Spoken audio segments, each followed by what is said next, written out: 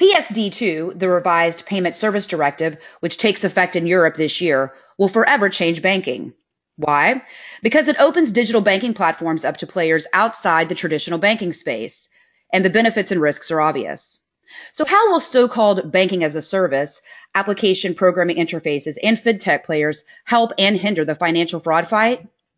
I'm joined today by Daniel Cohen, head of RSA's Fraud and Risk Intelligence product suite, who offers his take on what open banking will mean for banking of the future.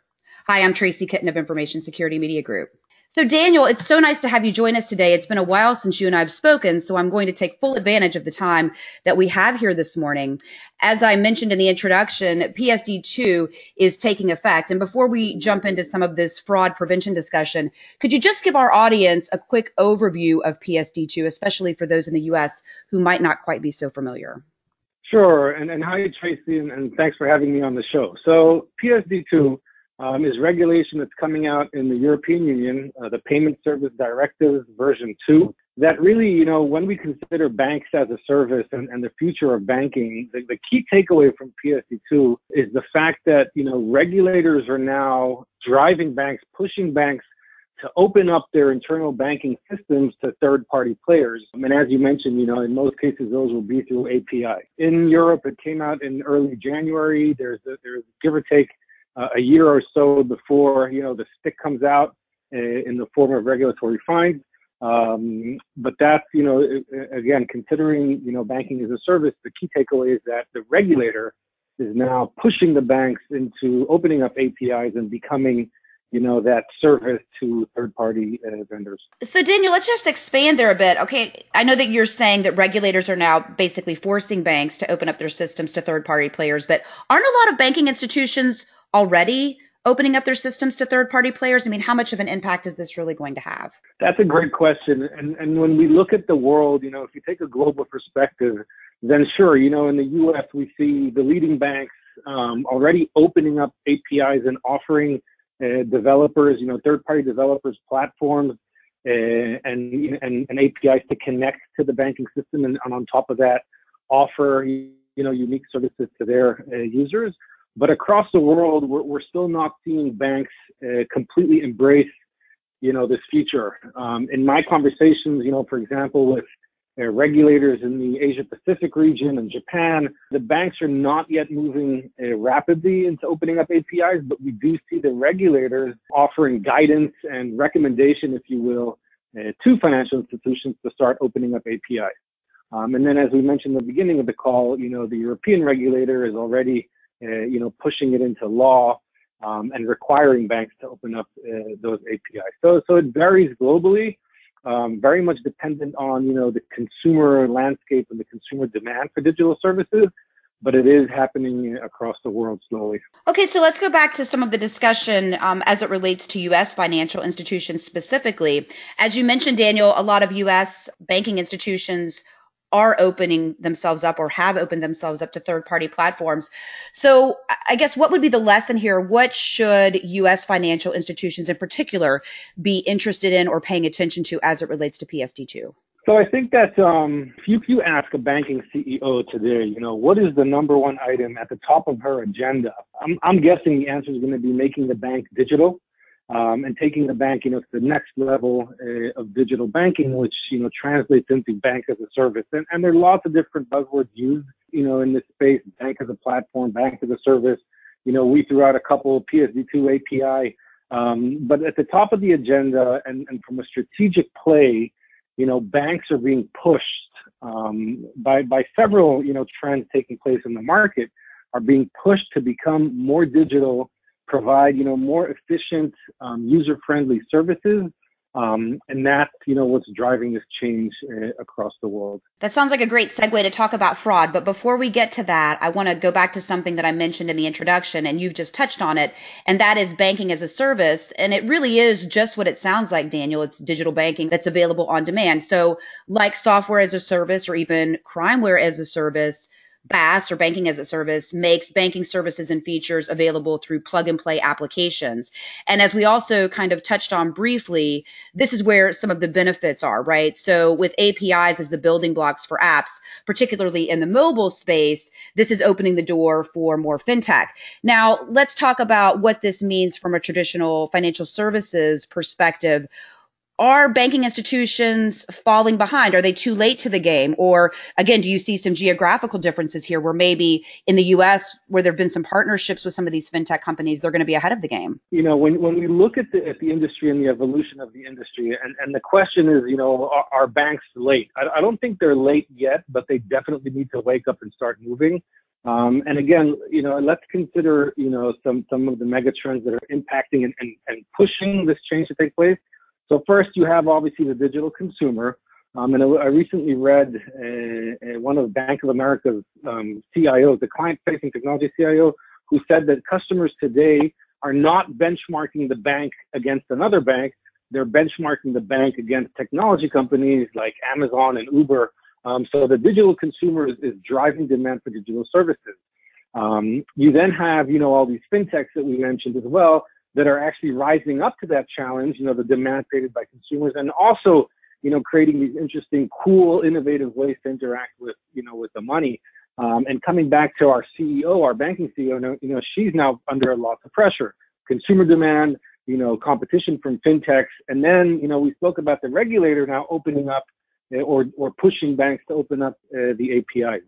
So three very significant changes, mega trends that are taking shape in the market and are driving this change. And the last one is obviously the Internet of Things. And with the Internet of Things in mind, we're now seeing these things become more autonomous, if you will, with regard to our finances. So these things are connecting to our bank accounts, and we're entering this era of, I guess, human not present transactions when things are going to be making these decisions for us. So coming back to your question, I don't think banks are late. I mean, if they haven't started on their digital journey, then they really need to wake up tomorrow and start moving. But, the world is moving very, very quickly, and definitely banks should start embracing the whole notion of digital banking and banking as a service, because that is, the only way for them to survive in Tomorrowland, in the banking world of tomorrow. So Daniel, let's go back to some of the fraud discussion then. Let's bring fraud into the fold here.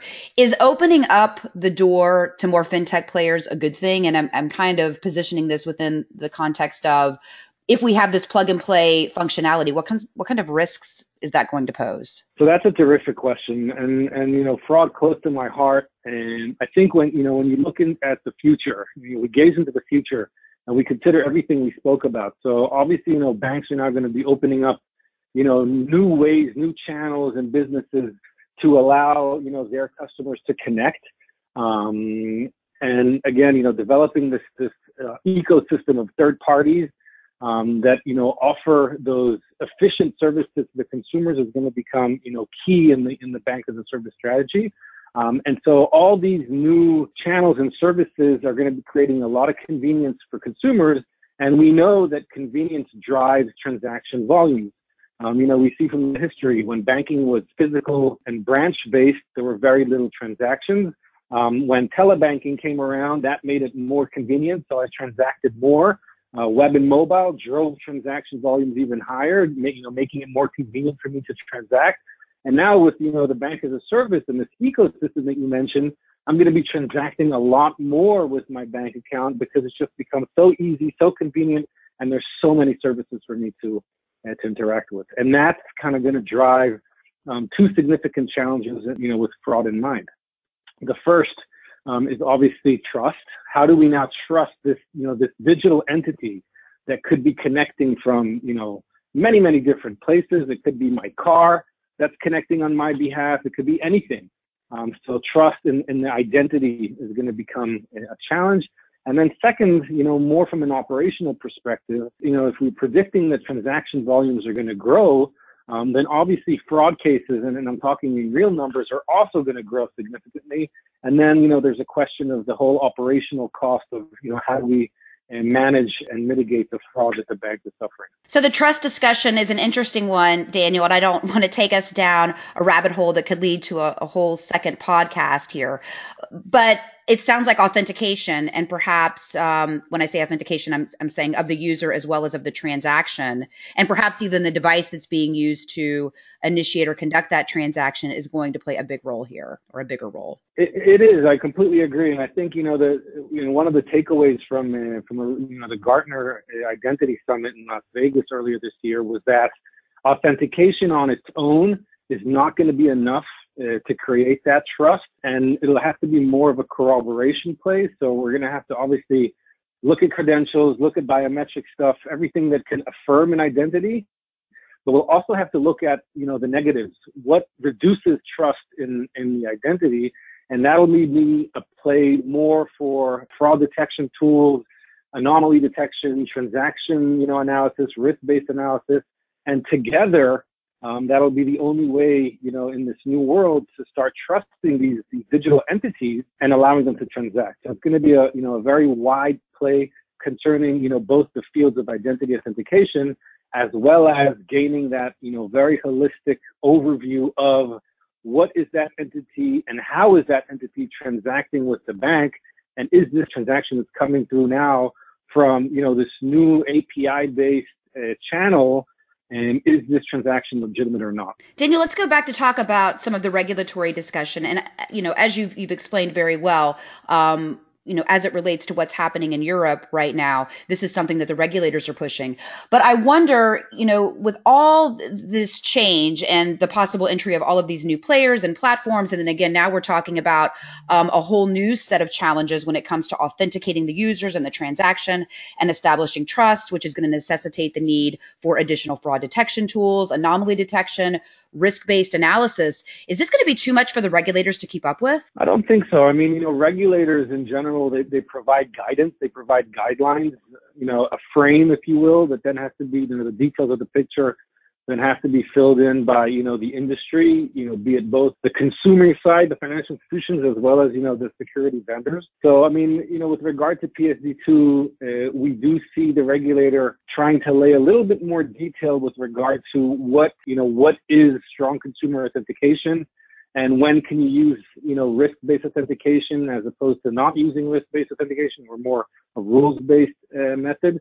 So we do see the regulator, providing a little more guidance, but I think in general, the regulator is going to look to the industry to, fill in the gaps. So they'll provide the framework, and then, we, all of us in the industry together will define, what it actually means to operate in this new world. And that will be a good place for us to close, Daniel. So as a closing thought then, could you share with us what your take is on how will the industry fill some of these gaps? Will it be more collaboration between financial institutions and vendors and some of these emerging fintech players? Is it going to be heightened regulation? Is it going to be a combination of the two? It'll definitely be a combination. I mean, we're going to see the regulators, and don't forget, I mean, the regulators are supposedly working for the consumer. They want to create, more transparency and visibility into, our financials. So, as the regulator is pushing financial institutions to create that visibility and transparency, the industry is going to have to, rise to the challenge and solve it. And so, yes, I believe we are going to be seeing a lot more collaboration in the industry.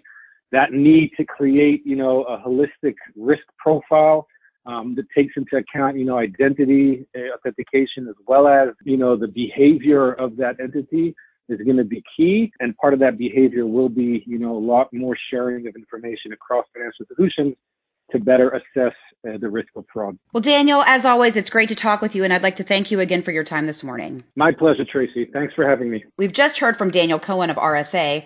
For Information Security Media Group, I'm Tracy Kitten. Thank you for listening.